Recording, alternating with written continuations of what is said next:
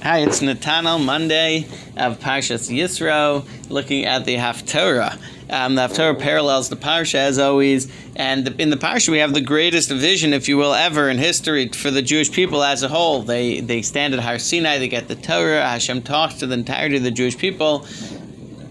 It's awe-inspiring, it's overwhelming. Ultimately, Moshe takes over at a certain point.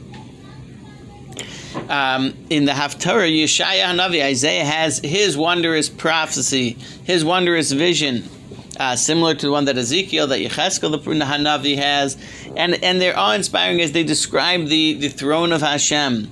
And over here in our Haftorah, Isaiah, Yeshaya Hanavi says, I see that there's angels, there's malachim, and the malachim have 6 wings as they come to Hashem to sing their praises. Tosfos writes that the reason they have 6 wings is because they need to sing a different praise to Hashem. Each wing represents a day of the week, and each day they sing a different unique praise to Hashem. But says Tosfos, quoting from earlier sources even, that the problem is that when they finish their 6 days, they say, Hashem, we have nothing more, that we can't go to the next level, we can't do anything more. But Hashem responds, don't worry, I have the Jewish people who can sing praise to me on the 7th day, of course, on the Shabbos. And so in this vision, we have the note of the uniqueness, of the specialness of the Jewish people in our connection, our relationship with Hashem. And so just to ponder for a minute, why is it that the Jewish people are the ones who can sing a shira, can sing praises to Hashem on Shabbos in a way that no one else is? So I saw brought down from the Or Gedalia Shore an idea that the Jewish people, when they came out of Egypt, when they came out of Mitzrayim, they stood by the sea, they saw Hashem's miracles, and their response to that was singing Hashem's praises, was joyously proclaiming Hashem as the ruler of the world, the one who runs the world, created the world, and etc.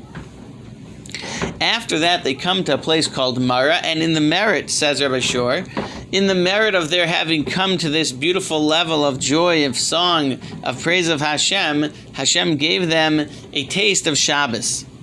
In the place called Mara, Hashem gave them a taste of Shabbos. And when they engaged in Shabbos,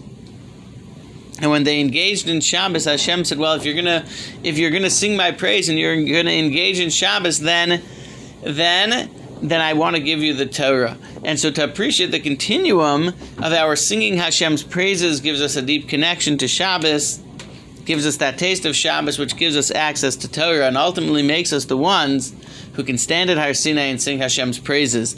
So there's just a fascinating thing where we actually come out, if you will, a step above the wings of the angels that were fluttering and singing their song for once each day of the week. But there was a level that they didn't attain, that we, through our song of Hashem, of praise to Hashem, through our connection to Shabbos, made us the ones who could uniquely get the Torah and sing Hashem's praise on that 7th day when even the angels couldn't.